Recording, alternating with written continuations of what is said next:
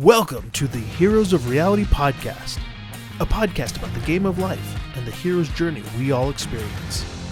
Let's jump in with our host, Dylan Watkins, as he introduces today's guest. Welcome, young adventurers. Dylan here. And on today's podcast, I have Steve McCluskey. He is an alumni from the first class of the Nano Engineering at the University of California, San Diego. Steve's work is focused on emerging technologies applied to science, technology, engineering, and mathematics, STEM. During his time at US San Diego, Steve worked directly with the founding chair of the Nano Engineering Department, Kev Vachigo, hopefully I'm saying that right, helping set the foundations for Nano Engineering Materials Research Center and developing thermodynamic processing methods for iron-based superelastic alloys. Sounds like something from a science fiction film. After graduating from UCSD, he founded Nanome Inc. to build virtual reality solutions for scientists and engineers working at nanoscale, specifically protein engineering and small molecular drug development. So without any further delay, I'd like to welcome my friend Steve. Cool. Hey, what's up, Dylan? Yeah, thanks for the intro there. Yeah, I mean, it kind of is like sci-fi, right? Those things were super fun to play with. It was like stretchable metals and all sorts of things that you didn't think would be real, but like literally there's a piece of metal you could stretch like a rubber band and it stretches like, that exists. That's physics, right? Okay, so what's that? Okay, that's okay. Is that because of nano engineering? Is that native to us, or can you talk to me? Let's just dive right in it because it does sound like sci-fi science fiction stuff. So please dive into that a little bit if you could. Yeah. So if have you ever heard of like shape memory alloys? Like you could bend it and then heat it up, and then it'll go back to the original shape that it was in. They use them for like braces and glasses and like heart stents when you get heart surgery to like. Yeah, they cool it down and they make it really tiny, like a Chinese finger trap, and then they shove it in, and then it warms up and it expands, and it allows you to get blood into your arteries and things like that. But yeah, I mean, I get into the physics. It's all nano. It's like the atomic crystal structure like shifts. So like you have it like that, and then you stretch it, and then they go like that, and then like it's like. I don't know how to explain it without like going into VR and like showing you some molecular crystals, right? Well, that's a really good segue. I do want to open up with this just so people can understand.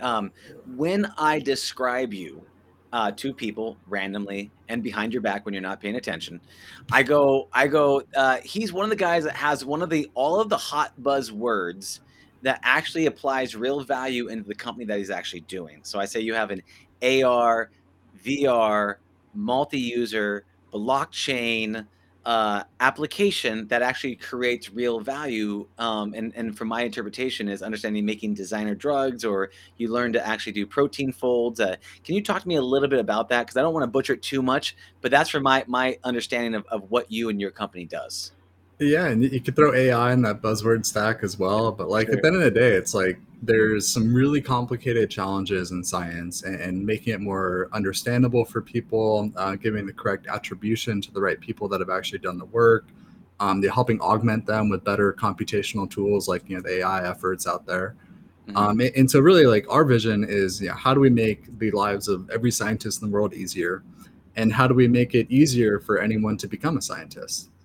And what's going to enable that? Well, it just so happens that the latest and greatest advancements in technology are the things that are enabling that, and that's the stack of buzzwords right there.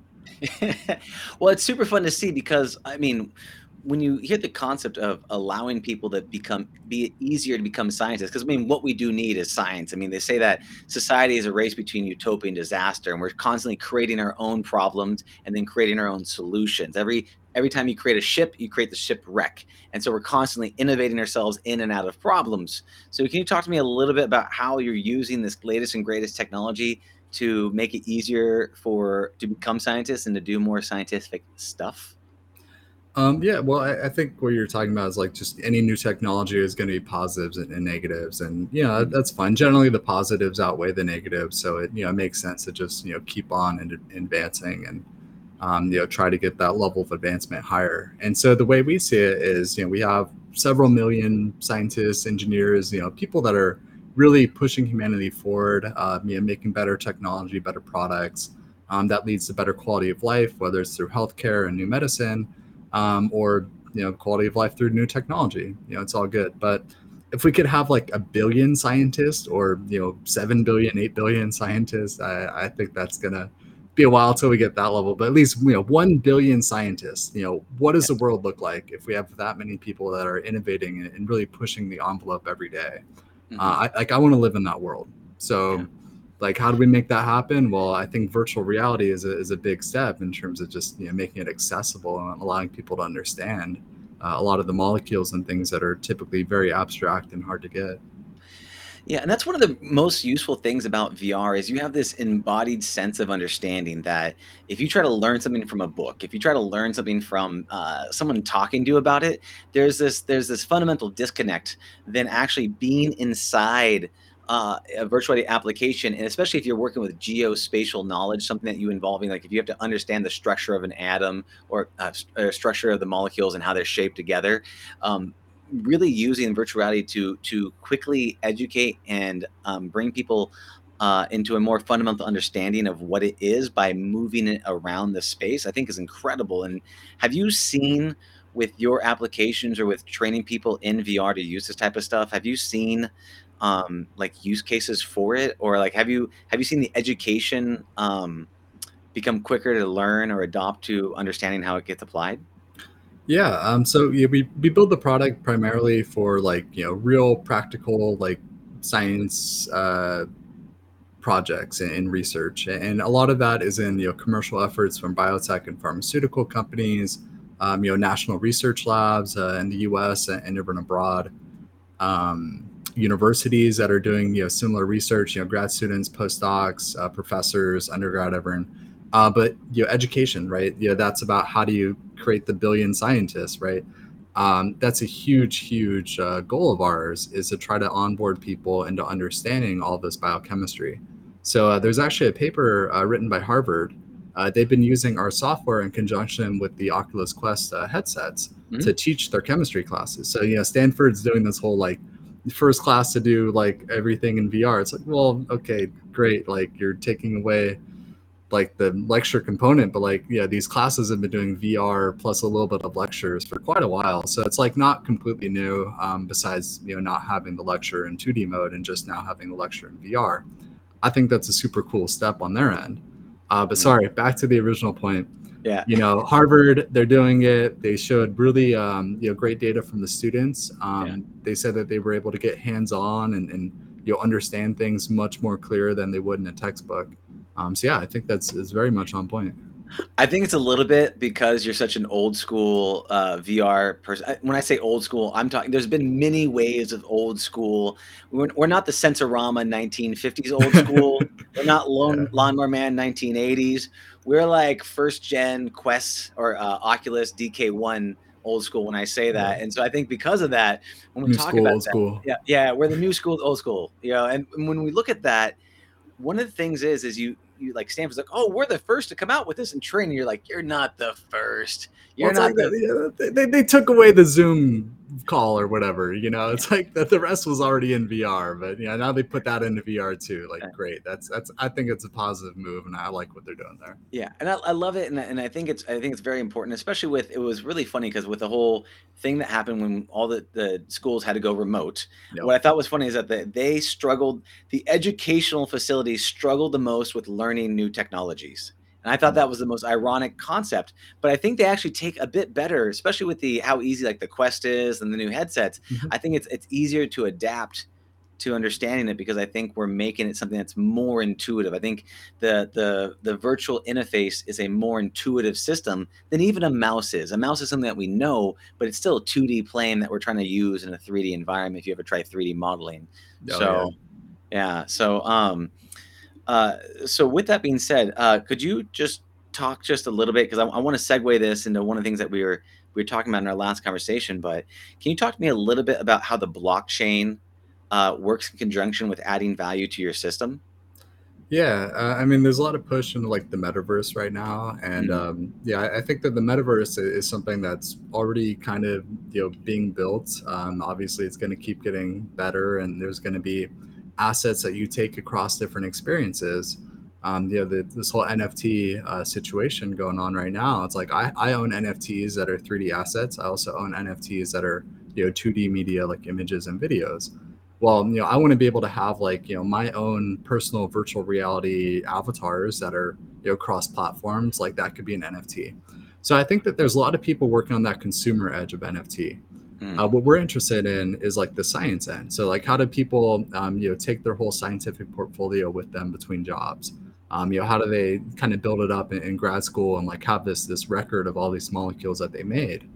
And really, it's like the ownership. It's like you were the first one to make this molecule, timestamp it on the blockchain, give that provenance point, make an NFT with it. Like I think that that's a great move, and it's definitely the future, and that's really the future that we're moving into. It's your curation, creation, minting of digital assets that happen to be scientific. Really molecules, proteins, different types of nanomaterials, Aaron. Yeah. So what's really cool about that, what you're talking about, just so don't know who's listening to this, their education, where they're at. We're talking about non-fungible tokens, NFTs, cryptocurrency. When we're talking about what we mean about that is basically just being able to claim ownership on something, to say, okay, this is in some sort of item, whether it's 2D or a 3D asset, that shows that I have proof of ownership and I claim my stake. And so when people say, oh, well, what's the difference between me doing that and me taking a photo of something? And then go, because that's a very common thing that goes, well, what's the value? It doesn't matter if I have digital ownership. I can take a photo and it's just as good. And so then we talk about for example, just to kind of catch people up, well, it's like having the Mona Lisa. You can take a photo of the Mona Lisa, but you don't have the original. And so the difference between the two is the ownership and the creation. The important flux point of that is, why would you give a damn about having ownership? Right. And that's the main question. And one of the good things that you just talked on right now, which is a good reason why someone would want to have ownership, is to show proof that you're a capable scientist, because you're building a portfolio of work, and you're not just, because how many people have lied on resumes? How many people have made up referrals where you're calling someone's grandma and they're pretending to be a boss, or whatever it might be? Like, yes, my son's a scientist. He's good at math, like, who knows? But what's cool about that is you're talking about, that's another use case I didn't even think of, which was creating a portfolio of work and showing proof and ownership, going, these are some of my scientific creations that have been backed by the blockchain. And so that's really neat. Is that something, is that something you guys came up with, or what caused the inspiration of actually using that as a use case? It's just been building the right technology. Like we launched our blockchain platform on Ethereum like 4 years ago. The DApp is live. You could use it to hash information on chain and timestamp it. I don't know if you know the story about Rosalind Franklin and the discovery of the structure of DNA with Crick and Watson. Maybe a little bit. I think it involves drugs, but I'm not sure. Please continue. So like Francis Crick, right? That's kind of a household scientific name. He discovered DNA, but a little known fact is that Rosalind Franklin was actually in the research group, and she was the one who did actually discover the structure, beforehand. And it's one of those things in academia where like the principal investigator like takes all the credit for like the lab's work anyways. But definitely one of those stories where this person has little recognition in modern day society for her amazing work that she did, and it's like, how do you bring credit to people like that? So that was I think the initial inception that we had on the blockchain platforms, giving people credit. We even said in 2017, I'm pretty sure I'm on some podcast somewhere saying, imagine a pandemic were to hit and we needed to rapidly mobilize a bunch of scientists to work together. And they were coming out with like new drugs and molecules and like hashing it on chain and showing who created what when. So we built the infrastructure on the platform. Surprisingly, when COVID hit, I think a lot of people were just down to like give their molecules to like random open source projects without any provenance to show that you were the original creator beyond just hosting in their database. So there's a lot of trust there, and I think that. The way that it was done was pretty decent, but definitely getting ready for the next pandemic. The next situation where we have some big bio threat happening. Like, how do we rapidly mobilize people together on Web3 infrastructure? So, when Web3 is ubiquitous, when virtual augmented mixed reality is ubiquitous, and then the pandemic hits, it's like boom. We'll have thousands of scientists like all ready to go. Like, oh hey, new structure. Let me AlphaFold that. predict the structure, target it, go into VR with my friend from Australia, look at that, make a spatial recording, share that in a spatial recordings, like all the VR movements of the avatars and the molecules on that, publish that, share that with other people. Now they're able to, rapidly gain information. It's really just building the science metaverse. Yeah, that's how we see where this is all going. Which is awesome. But I want to touch on just a couple of these terms and nomenclatures that you're using, just for anybody that's trying to catch up with it, because a lot of people that are in the virtual reality space don't know as much about crypto, and a lot of people in the crypto space don't know as much about virtual reality. But primarily, since it's more, I'd say, virtual reality developers and people like go to this, could you talk a little bit about, what is the DAO? You talk about being live on Ethereum and the DAO, and just kind of catch people up with that. And then you talked about alpha something, which I actually lost track when you said alpha phase something. But first, please just do this just to catch people up, because I think this is fascinating and I think it's important. And I know it's a common day words for you, but I think this is gonna be helpful. For sure. Yeah, no, it's a great point. Yeah, I live in like 3 different worlds. So like AlphaFold, that's like my biotech and AI type of world. That's a program made by Google, if you know, like AlphaGo, the program that beat the best Go. So they basically took that like AI framework and applied it towards a protein folding problem. So basically off a sequence of RNA, DNA, genetic information, you could predict the physical 3-dimensional protein structures that piece of information encodes. And then once you have that 3-dimensional protein, you can analyze it in virtual reality, and you can start targeting it to build drugs that would bind to it. But you need that starting point. And, it used to be all these layers of scientists that need to crystallize these protein samples and run super expensive experiments and then analyze the data and then rebuild the models. And, it took forever. But now, like Omicron, the data came out of South Africa, and like the same day pretty much that they published the genetic information, I had my, and the researchers in Australia, that's a real thing. It's a Data 61 CSIRO, it's their national research lab.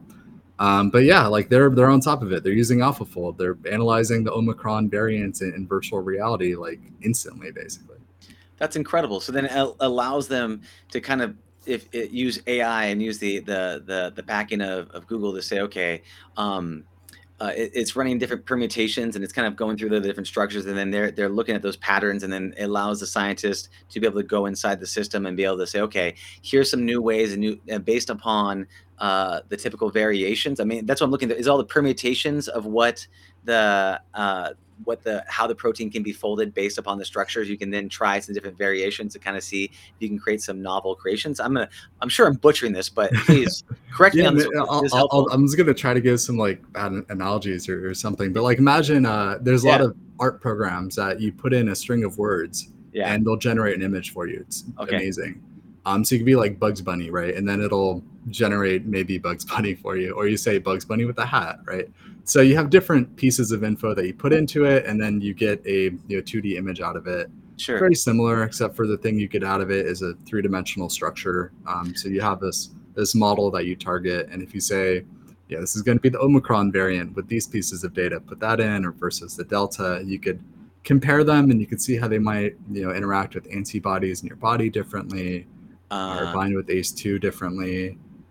You just start doing all of your predictive analytics after you get the structure. So then what you're really talking about, because in AI terms, from my understanding, I know it from more of like linguistic AI and some other things. So what you're doing is you're using the data sets to be able to create in labels and say, okay, here's a bunch of the things that we know about the Omicron variant or any of these things, and that creates a model, right? And then you can run that in a simulation and can go, this is in the simulation this is how this interacts in the body based upon the structure, and you go, and then you can start making predictions, which then allows you to do some variations inside there to kind of say, okay, based upon the simulation and what we know about the Omicron or any of these other things, this is going to be how it interacts. So you can see what happens, what causes things to bind, what causes things to block, and all those types of variables.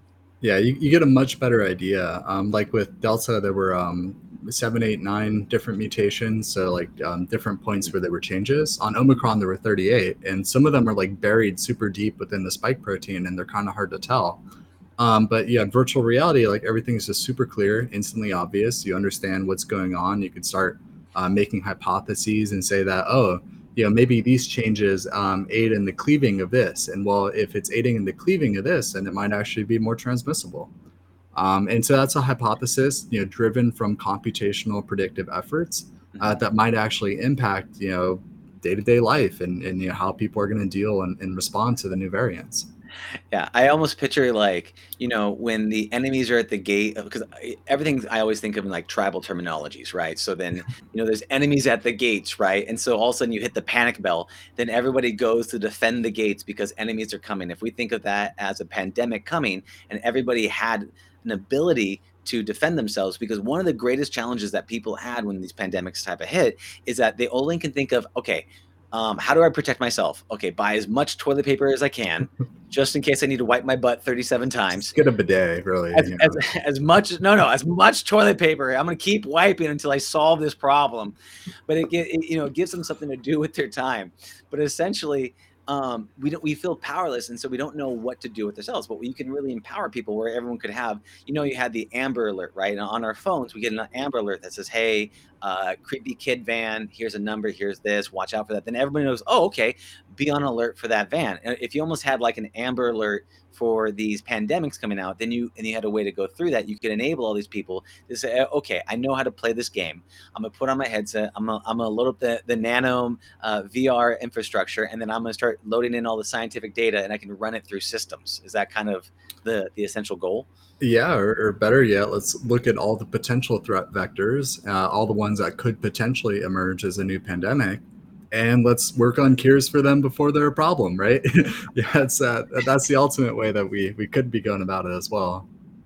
I'd love to. I also think that humans are inherently lazy and they wait until the last possible minute, like cramming for a test. Sure. Yeah. We're like, oh, we don't need to worry about that pen. Now we're going to wait a second. So I think it's super cool, the tech that you used, and you actually use the blockchain and AI, and you're talking about hashing things, which basically shows proof of ownership, right? When you're talking about hashing over the network, did I got that correctly? Yeah, exactly. Yeah.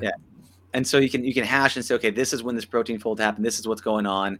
And then you can say, Bob from Australia created the system or created this protein fold. And then now we know who to thank, and we can make cool Bob statues and praise Bob for for saving a bunch of lives. That's incredible. And so let's shift gears slightly and let's talk a little bit about, away from the science metaverse piece of it, but just talking about how you see cryptocurrency, NFTs merging with virtual realities and the metaverse, and how those things are coming together. Because you've been in the space super deep in VR and in the other areas of AI and cryptocurrency and all that space together, blockchain. Can you talk to me about what you see, how they're melding together? Yeah, definitely. Also, you asked about did you want me to still explain the dApps and DAOs and all that? On point. Yes, please carry that away. Okay, cool. Yeah. A dApp is a decentralized application. So it's kind of like you're using an application, but you need to sign certain things and pay network transaction costs in order to hash it on chain and interact with smart contracts. So there could be a dApp for trading different currencies and tokens. There's plenty for that. There could be a dApp for hashing your scientific work on the blockchain. That's our dApp. There's dApps for pretty much anything. Creating NFTs, that's all dApps. Sometimes they're managed by DAOs, which are decentralized autonomous organizations. Those have gotten really popular in the past year as well, with a lot of people that are just working with several DAOs at the same time. Each DAO has 1,000 people kind of doing little tiny things that all add up. So it's kind of like a decentralized company or nonprofit, but it's a group of people with a common purpose that are trying to make sure it gets done. And the DAO is the dApp is something that uses smart contracts in order to say, this is how I'm going to be working on this blockchain.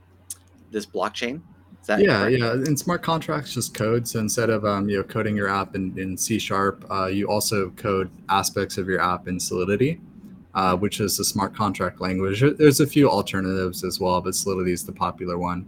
And so you just have a section of your code base that's running in smart contracts on the Ethereum virtual machine, the EVM. And then, the user interface, when you go to the website, that's just, regular code, just, any web code really. But then when you click on your MetaMask and you go to sign a transaction, then you're interacting with all the smart contracts. Got it. Great. And I will say this just for Steven's sake and just for us on that, just as a disclaimer, this is not legal advice. This is not financial advice. This is just, we are just two dudes that, and I'm going to say, I will personally say I barely know anything above nothing on this topic. So I would say, so this is just two guys talking. Just want to get that out of the way just so we can. Yeah, I'm a scientist, engineer, interested in tech, trying to find useful applications, to help people out. So, I could give a little bit more about like my journey, because I've been, really living between the blockchain and VR space since like 2014. Rock and roll, dude. Yeah, I heard about Bitcoin like way back in the day. Ended up, getting into it, was pretty deep into it in like, 2013, 2014. But then, I got the DK2. And I got the DK2 on a whim because I was, studying nanoengineering, trying to get hands-on with all these molecules. And I thought maybe, just maybe, this could be like that thing I tried in 1997 at Six Flags, which was like this huge virtual reality headset, where it really gives that three-dimensionality. Mm-hmm. And, sure enough, I got it in October of 2014 and put it on my head and was like, oh my God, this fern plant is three-dimensional on my desk. Like I could see what's behind what, right? Like imagine that we're a protein or like a quantum dot or some nanomaterial, like, you get the stereo depth perception. And then it was like, well, how do I get my hands in there? And so, I had the Razer Hydras and Leap Motion. And then eventually we got the HTC Vive and all that.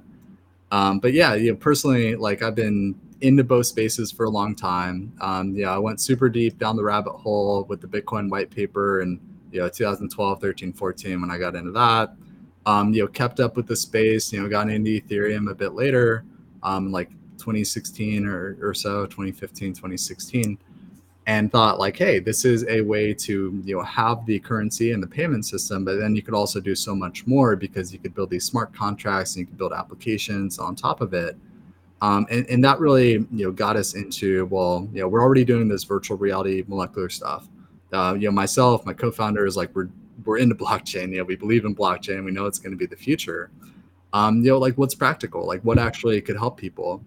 And, during that whole time, we'd been talking with scientists, some of them were working, or had previously worked with Foldit, if you know the crowdsourced folding, protein folding thing.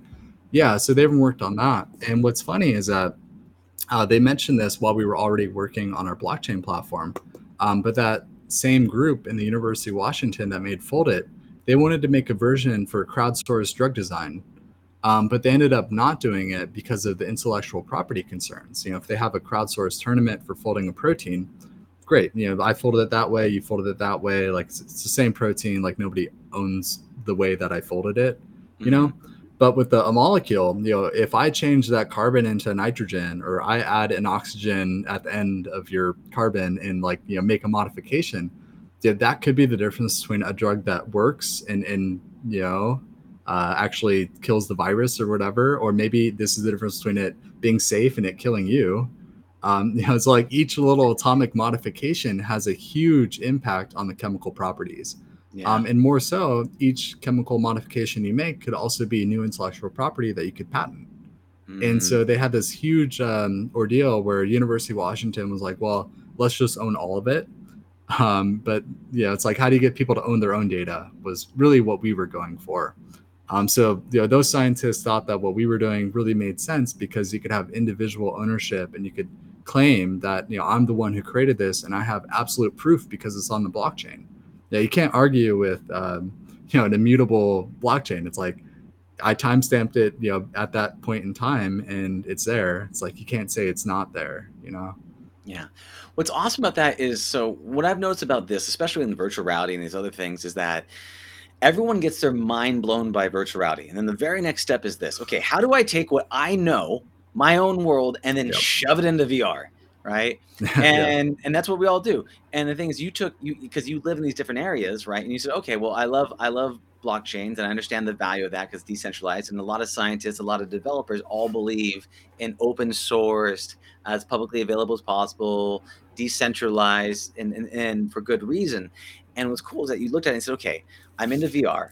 I'm into nanos. Okay, but I see a gap. The gap is there's no way to actually take ownership. And you're right, because every small change is monstrous differences. Every small change could be the difference in a dramatic effect on what it has on some system, which is both it can be amazing and terrible for the end user, and also amazing and terrible for the guy who created the thing. It depends on what you're creating in terms of these protein folds and all that stuff. So I thought it was great. So you saw a need. It was a real value. It wasn't just a gimmick, right? Which a lot of people go, okay, well, this is just a gimmick. It goes, no, you're creating ownership, you're creating value, you're building structures that actually add an aid to this world, which I think is awesome and which I think is incredible. And so you didn't go down, and your area is more in the areas of, are you creating like the smart contracts, and you're talking about these hashing these things. Are those turned into NFTs? Or are they something else? This is like a 2.0 goal of ours, because right now the way that the application stands is you hash it on chain, and you have a like IPFS reference to show you where that asset lives in the decentralized storage. Okay. And you could even encrypt it, which is kind of another cool aspect. Because like once you publish it as an NFT, I feel like in encryption and stuff, like it gets weird, because if you want it to be an NFT, it should really be the unencrypted format. But if you just want to hash it on chain, you might want to keep it encrypted and not show other people. You want it unencrypted so people can prove that you're the owner? Is that why? Yeah, I mean, the way that we did it was let people make their own decision, because like I believe in open science, and I would prefer people to just, create a new molecule, hash it on chain to give the provenance, but then release it publicly so that other people could see it and make it better. Mm-hmm. But we did give people the option, and it's not like we could stop it anyways, to keep it encrypted. And so you would encrypt the data and then hash it on chain, and so people would see that there's encrypted data that's been hashed on chain. So you could always prove that you hash it on chain at that point in time, but you wouldn't be sharing it. And so it would remain secret. And so that could be related to patenting things or commercializing it. I got it. But yeah, NFTs, like that is the next big step for our platform. It's, letting people hash it on chain and also create an NFT to have something to show for it. Got it. And so the NFT is, so what it sounds like to me, and again, I'm going to use a terminology that might make sense to myself and the audience, is that it's almost like you're using like almost open source code on GitHub. And then what you can do is you can fork that. And if you go and create something awesome, you can either resubmit that back to the main branch and say, hey, this is open and publicly available. I made this cool thing with this widget. Or you can say, actually, I'm going to spin this off in my own product. I'm going to keep it private and closed so that I can monetize this and turn it into a business and do whatever I need to. Right. And so that's the benefits of encrypting versus not encrypting. But then one of the things that we're talking about here is you talked about being able to track it and say a proof of ownership. The difference between what you're talking about versus an NFT is an NFT just make it into something that is a tangible thing, like you see a 2D graphic or a 3D model is what makes it the NFT part. Can you please explain to me the gap, because I'm not sure. So when people say NFT, they're generally referencing the ERC 721. So you have different smart contracts out there, and you could even make an NFT with another protocol called 1155. But the idea is that you're just running some smart contract to create something. And the way that people manage NFTs nowadays, I think is very streamlined. They're cross-platform. There's kind of like a framework for creating NFTs and having these NFTs live between multiple platforms. But I would say what we're already doing with allowing you to hash your info on chain and store it on IPFS and reference that is like 90% of the way there to an NFT without it being an NFT. And I think that, by minting an actual NFT, something that is compatible with the rest of the ecosystem, it would be better. And so that's really the direction we're going to be moving in. Got it. So what you're talking about is you're talking about interoperability, where you're being able to actually then save it and then share it across the network so that you can take it with you, and I can have my grab bag of molecules. So, and I can.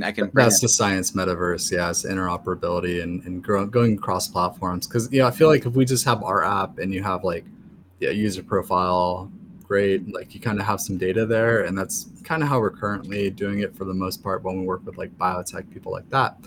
But yeah, I want to make that science metaverse the thing that goes beyond this is a single virtual reality experience and more of this is your virtual reality home where you could have all this stuff and make new things, but then these assets go beyond our platform and they go into Web3 and live on that blockchain layer. Yeah, and just for other people know, Web3, can you please explain that just a little bit? A Web3, I feel like a lot of people are giving it a hard time because it's not too clearly defined, because a lot of people say, Web 1 and we have these early days and email and AOL, and then we have Web 2 with Facebook and YouTube and Google, all the fancy jazz that we had in the 2000s and the 2010s. And Web 3 is supposed to be like the decentralized version of that. So like, YouTube on the blockchain, Twitter on the blockchain, Facebook on the blockchain, you name it. Just instead of letting centralized companies control your data, you're putting your data out there on the blockchain using decentralized applications. And so, that's what people mean by Web3, just new internet that happens to be powered by, fancier technology in the back end. Got it. So in terms of the science metaverse, because I'm going to do two things. One, I want to talk about the science metaverse, and then I'm going to jump back to more NFTs and how people can, if they're interested in it, get up and running, all that fun stuff. But what I want to talk about is the science metaverse. What do you want to see for the science metaverse? What are some pieces missing? If you were like going to shout out into the internet sphere, what are some elements that you would love to see gaps filled for the science metaverse so that you can really be a part of this ecosystem? I think there's a lot more things that we could do with community. We have a pretty diehard group of early adopters that have been waiting for this for 30 years since the Lawnmower Man days, and they wanted to have virtual reality molecules, and they spent millions of dollars on a cave system in 2002 to try to make it happen, but it never really worked the way that they wanted it to work. And I think part of that was the hardware not being there, part of that was the software not being there. But now we're here and they love us, and they're screaming out at the top of their lungs like, hey, everyone, like try Nanome, go download it. It's on App Lab. If you have a Quest, like download it today. Join the Slack user group, but I think that that's very, very early stages of community. And so when we talk about scientific metaverse, it's about bringing the world of science together into, virtual worlds, having activities, having group, sort of science jams in VR where you could all get together and, share info, meeting people, connecting students with, professionals, and sort of, bridging that gap about, how to take your knowledge into practical industry applications, connecting people to form a DAO. Like I haven't seen any biotech DAOs, where's the DAO to cure cancer or, cure some other disease? Like, I'm seeing a DAO. I was part of the DAO to buy the Constitution. Unfortunately, we didn't win. But I thought that was a cool concept, right? You form a DAO, everyone puts together money, and then they bid on a copy of the U.S. Constitution at a Sotheby's auction. Like, that was cool. It happened. Where is that for biotech? And where's that for diseases, right? So it's beautiful. I wasn't familiar with the Constitution bit, so I know. Can you tell me just a little bit more about that and expand upon that? Yeah. Okay. So I see this on Twitter, and it's like, we're going to buy the U.S. Constitution. And they post some memes of guy like Nick Cage from National Treasure, which I think that they were actually trying to steal the Declaration of Independence or something. But yeah, the idea is similar, right? You have historical U.S. document. So I think that there were 11 or 12 copies of the original U.S. Constitution signed by all the founding fathers and all that. And the last one that went up to auction was in maybe the 70s or something like that. It's been a while. So periodically, these will go, from a private collection into an auction. And so a bunch of crypto people saw like, hey, this thing might go for like 10 mil, 20 mil. Like, what if we got some capital together and we were able to bid on it? And the fortunate part is that they kept breaking their goal. They hit the 10 mil, the 20 mil, the 30 mil, the 40 mil. They got a bunch of crypto to try to bid on it, and they got in the auction, and they had many successful bids, and it was looking like they were winning. But then, oddly enough, if you remember the whole GameStop situation, one of the big like hedge fund guys that was short on GameStop ended up outbidding the DAO by a marginal amount of money, because everything in the DAO was open, right? So you kind of know that their maximum bid is going to be 42 million or whatever it was. And so this guy bids like, I don't know, a little bit over what the maximum bid could have been. And it's like, oh man, like He's we were the so one. close. It could have been the people. Could have been the people owning the Constitution. He's the $1 guy from Price is Right. You know what I'm saying? He's the one dude that puts Yeah, $1 in when everybody else exactly. goes over. Oh, that's so rude. Of course. Yeah, very rude. Rude. But I think conceptually though it's pretty cool, and like you That got to is see cool. the community mobilize, and it was so close. You know, if that guy didn't exist, then you know we would have won. Well, you know, depending on if he's still holding that short, he might not exist after a while. You know. True that. Yeah. That's true. I have some GameStop stock. I'm you know, ape strong together.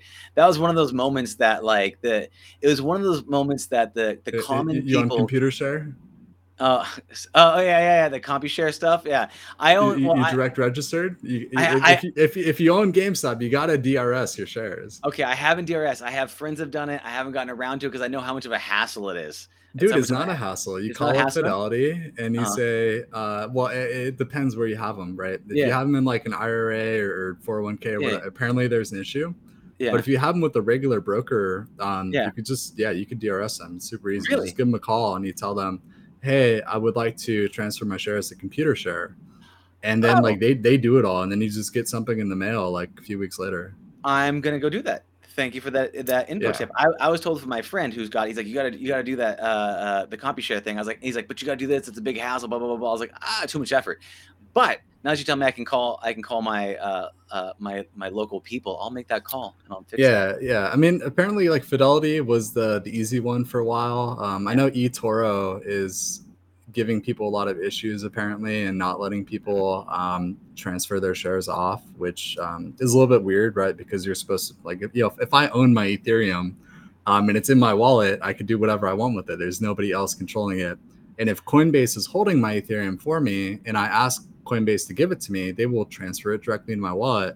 Yeah. But this goes into the whole like centralized exchanges. You know, they'll give you an IOU receipt and they won't give you the actual asset. And I think that's kind of the center of this GameStop situation. It's like, well, you know, do we actually own the things that you tell us we're supposed to own? Or are we just, you know, holding IOUs that say that you should give us to us at some point in time? Yeah. And that's really the issue with the brokers, you know, transferring it is, you know, like you're saying, I want my asset, and they're saying, how about an IOU instead? That makes sense, yeah, because supposedly the GameStop has a thing where they've actually there's more shares in the market than actually exist, and so that's why we want to go to CompuShare because of that whole issue. So I did not know I could call, so I will be calling them to figure that out. Are you on Fidelity or is it different? Yeah, I'm on Fidelity. Yeah. It's just called Fidelity. Yeah, it should be straightforward. Okay, yeah, I'll call them for sure. That's so cool. Thank you for that. Shifting back, I want to bring it back to the scientific metaverse, right? You said you need more community, you need more engagement from the community. What else besides the diehards, right? Because that's why I think that's kind of what segued us. What else are you looking for a part of this scientific metaverse that you think would really be that crossing from early adopters to the early majority? What's that things need to happen to cross that chasm? Interesting. Yeah. I mean, we're kind of in that transition right now, with Meta sort of, commercializing the metaverse and, getting more people into virtual reality with their Oculus, their Quest platform. I think that's great for getting more people involved because when you get a scientist a VR headset, they download Beat Saber, they say, wow, virtual reality is amazing. I wonder if we could actually do that protein stuff I've always wanted. And then they, inevitably find us. And so I think a little bit of bridging that gap just to, get the people that would want to use our product, knowledgeable and actually, onboarded. But I think beyond that, it's also, how do we get regular people to, learn some science? People take Coursera courses, learn a little bit more. Looking at a lesson in virtual reality is just amazing because you have people talking and showing you molecules in 3D. You could pause it, you could grab it and look at it yourself and do whatever you want. And really getting hands-on, I think that's where all the learning occurs. And so, definitely just getting more people centered around it and more engaged at the scientific level, at novice level, really at all levels.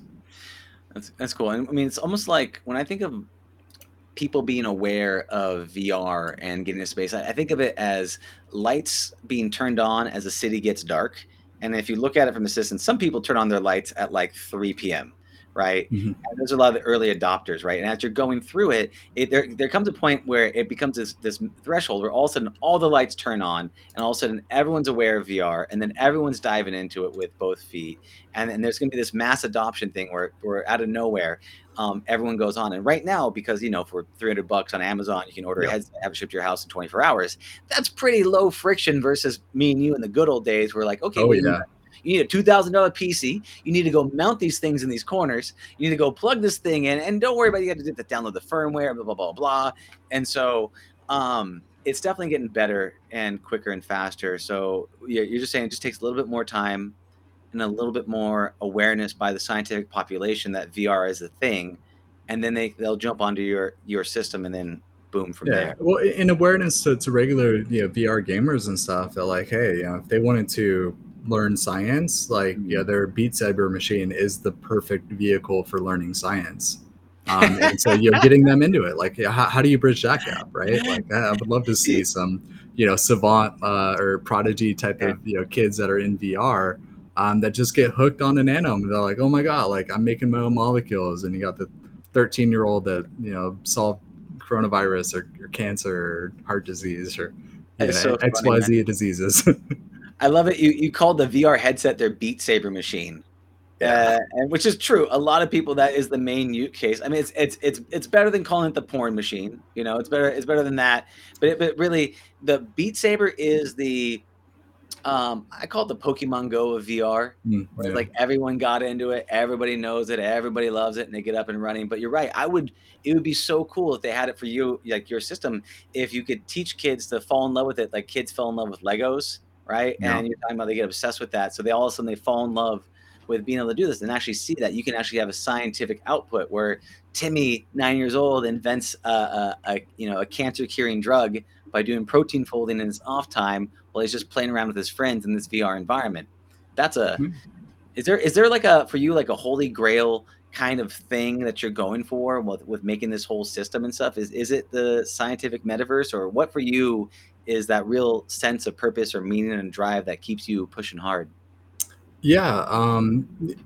Real atomic physics from the nanoscale up, like getting hands-on with simulated molecules and bringing people together. Like I see that as like scientific metaverse from the atom up.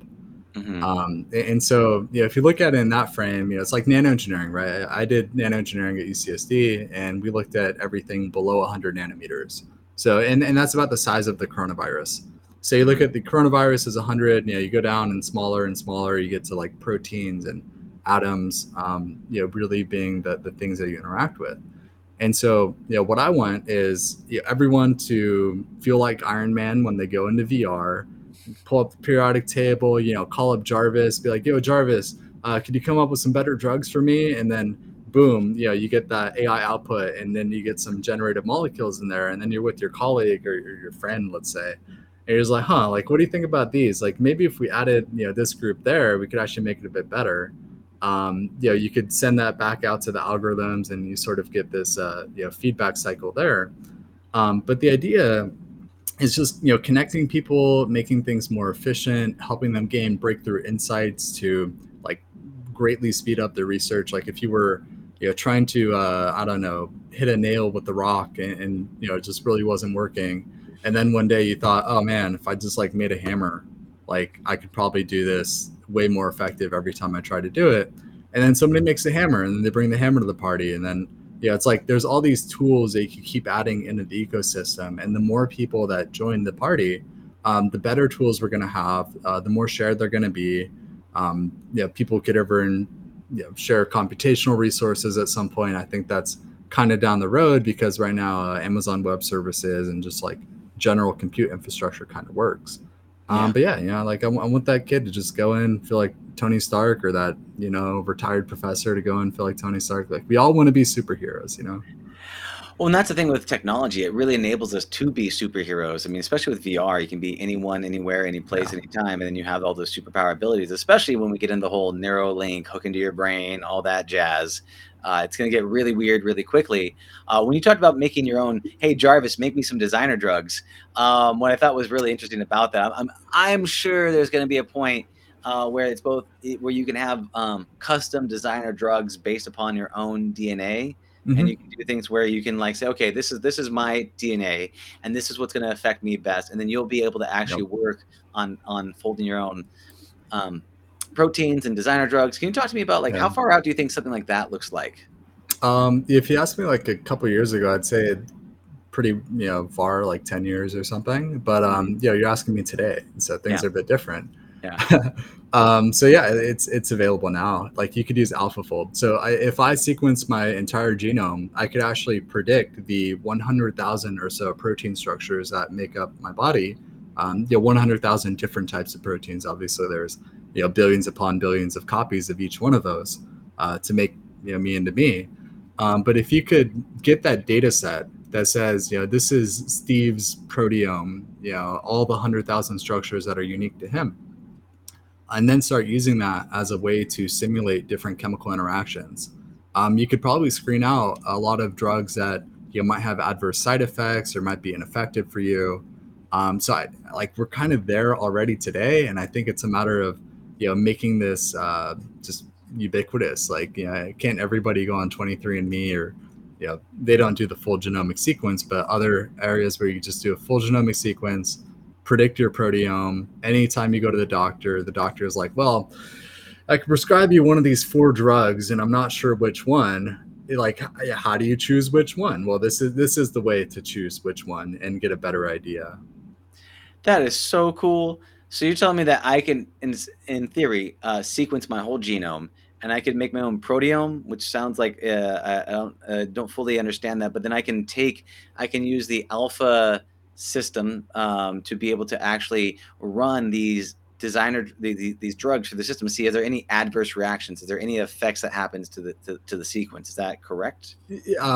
Almost, yeah, because you would have the genetic Correct me, info. please. Yeah, Yeah, use AlphaFold to predict the yeah. proteins. Once you have the protein structure, then you would use a different program, like molecular docking programs, like AutoDoxMina is one of them. But you could use docking, for instance, to try to then predict what the chemical interactions would be with all of your proteins.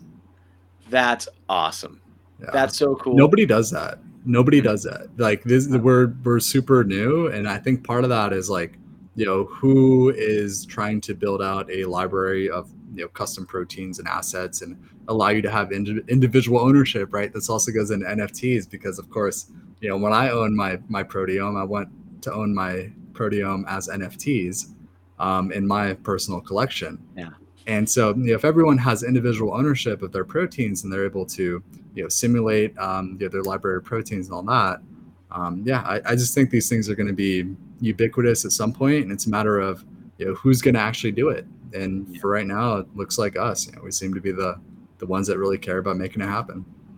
That's awesome, man. You do, and you had the foundational pieces. I mean, you started with the right building blocks, right? You came in with the background and the fascination of blockchain in the beginning, nano at the beginning, VR at the beginning, and you have assembled and structured this to actually, be the guys that are at the forefront of this technology, which is so cool. If Slightly shifting gears here, but For sure. if you're recommending people, let's say developers to get into the space, right? When we had some conversations about this before, not necessarily into the scientific space, but let's just say they wanted the VR developers that wanted to get into the crypto space elements, right?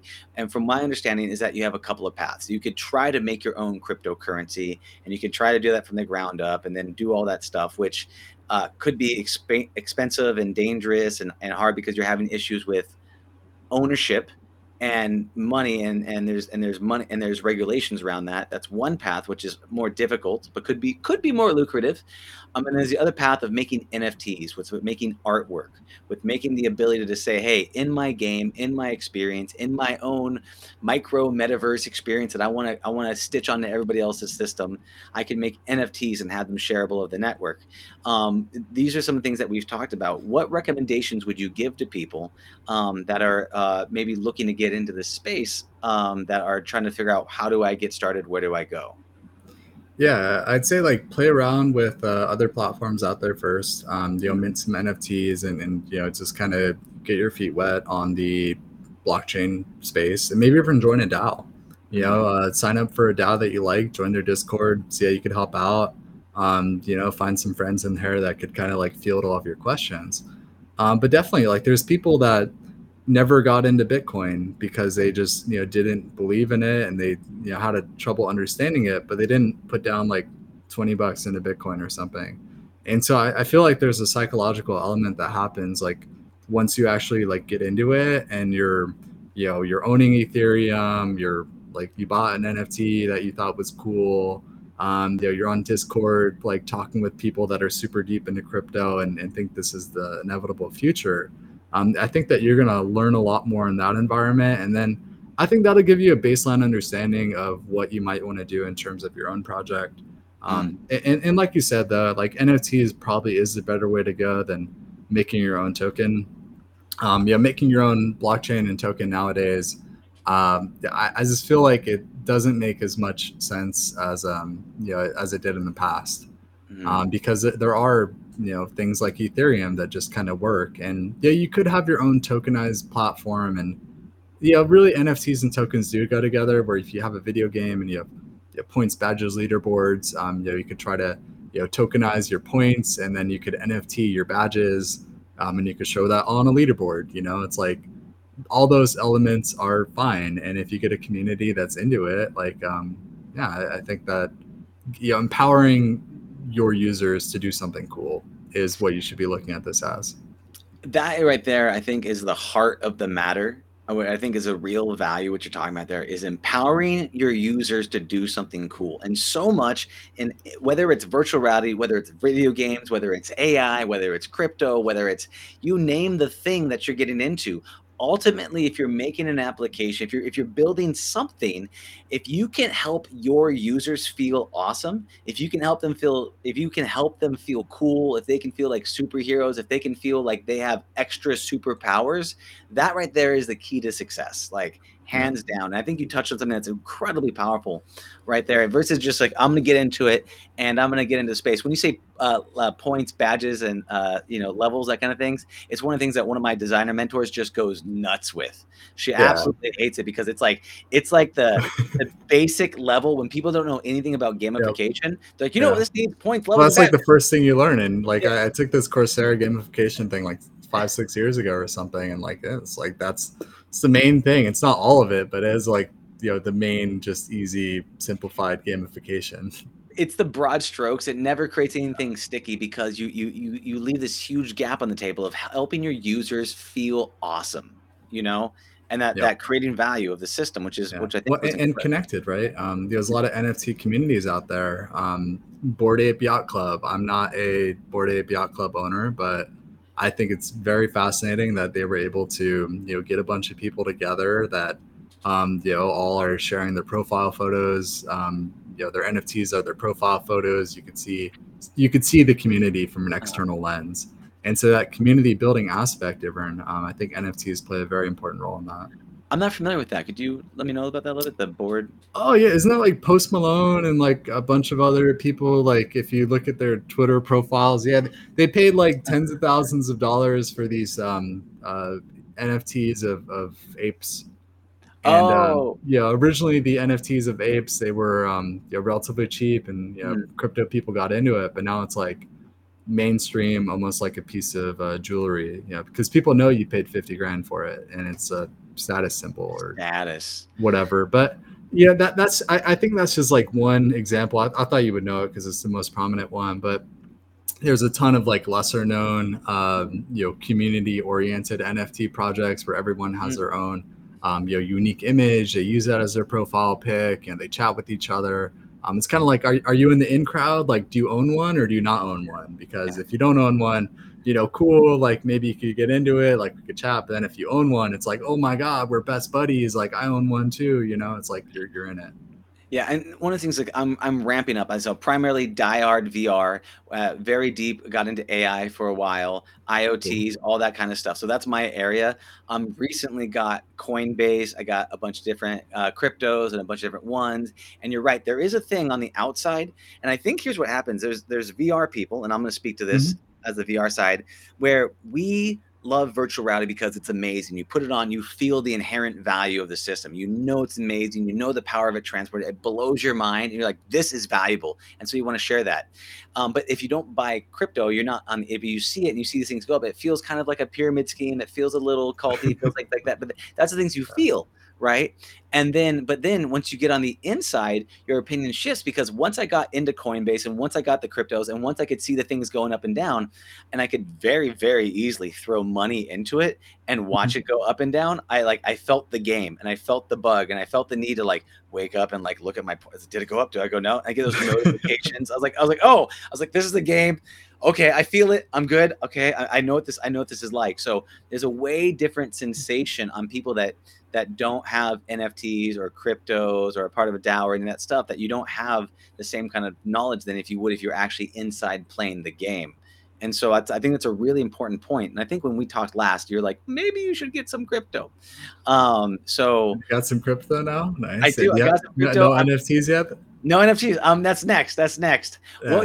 Let me ask you a question. For an absolute noob, where do you think is the best places for me to get some NFTs? I feel like my grandma going, what about them internets? Like, what do you Yeah. think? Yeah.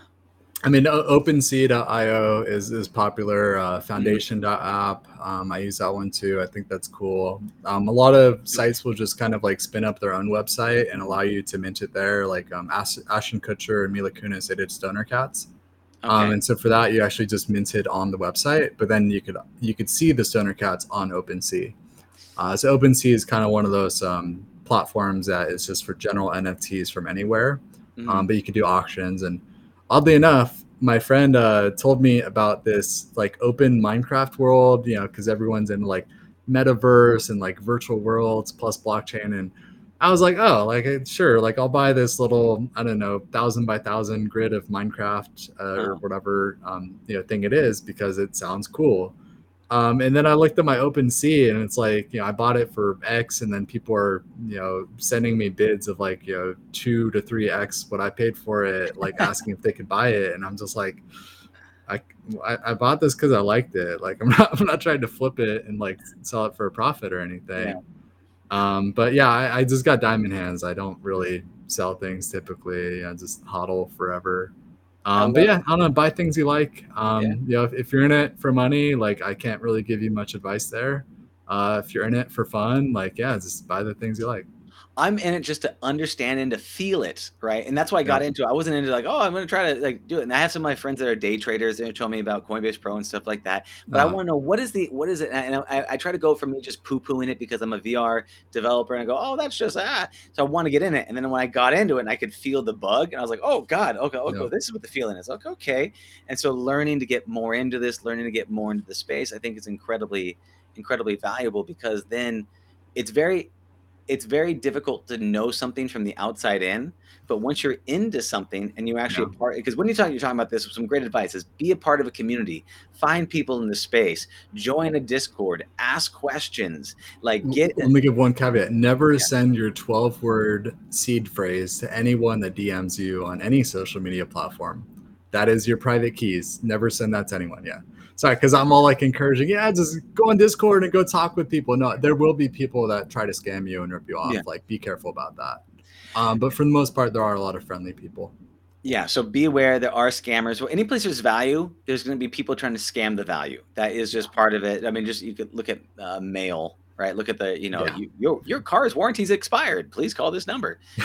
So Yeah. that's a part of it. And but just to get in, to feel it, to understand it, and to know it from the inside Yeah. out, join a community. Don't give away your private keys. Just like same way you wouldn't give away your banking routing information and all that stuff. It's important. So. I think this is fantastic. With that being said, like let's just say, is there anything else you'd like to let people know about what you're doing, about the things you're getting involved in, before you tell them how they can get a hold of you? Yeah, I mean, like try Nanome. Yeah, it's also one of those things where, just if you have a VR headset, we're on App Lab, search NANOME. That'll allow you to, see our app, download it. It's free. Just got to make an account. There's a bunch of tutorials as well where you can actually see avatars of scientists like teaching you science, as well as teaching you how to use the platform. So it's like tutorial plus scientific lessons in there. But yeah, just get started. Like, it's there's a world like before you try it out, and then there's a world after you try it out. And hopefully that world after you try it out, you're more comfortable with like DNA and proteins and molecules, and you just have a general idea of what the makeup of reality is from the atom up. That's incredible. Yeah. Expand your horizons into a new reality. Join the Web 3.0 craze. I'm trying to get as many buzzes things as I can in this final sentence, but no, but really, it's powerful because you're literally expanding your reality by trying this new technology, and you are going inwards into this microcosm verse, and I think it's incredible. So, Steve, it's so awesome.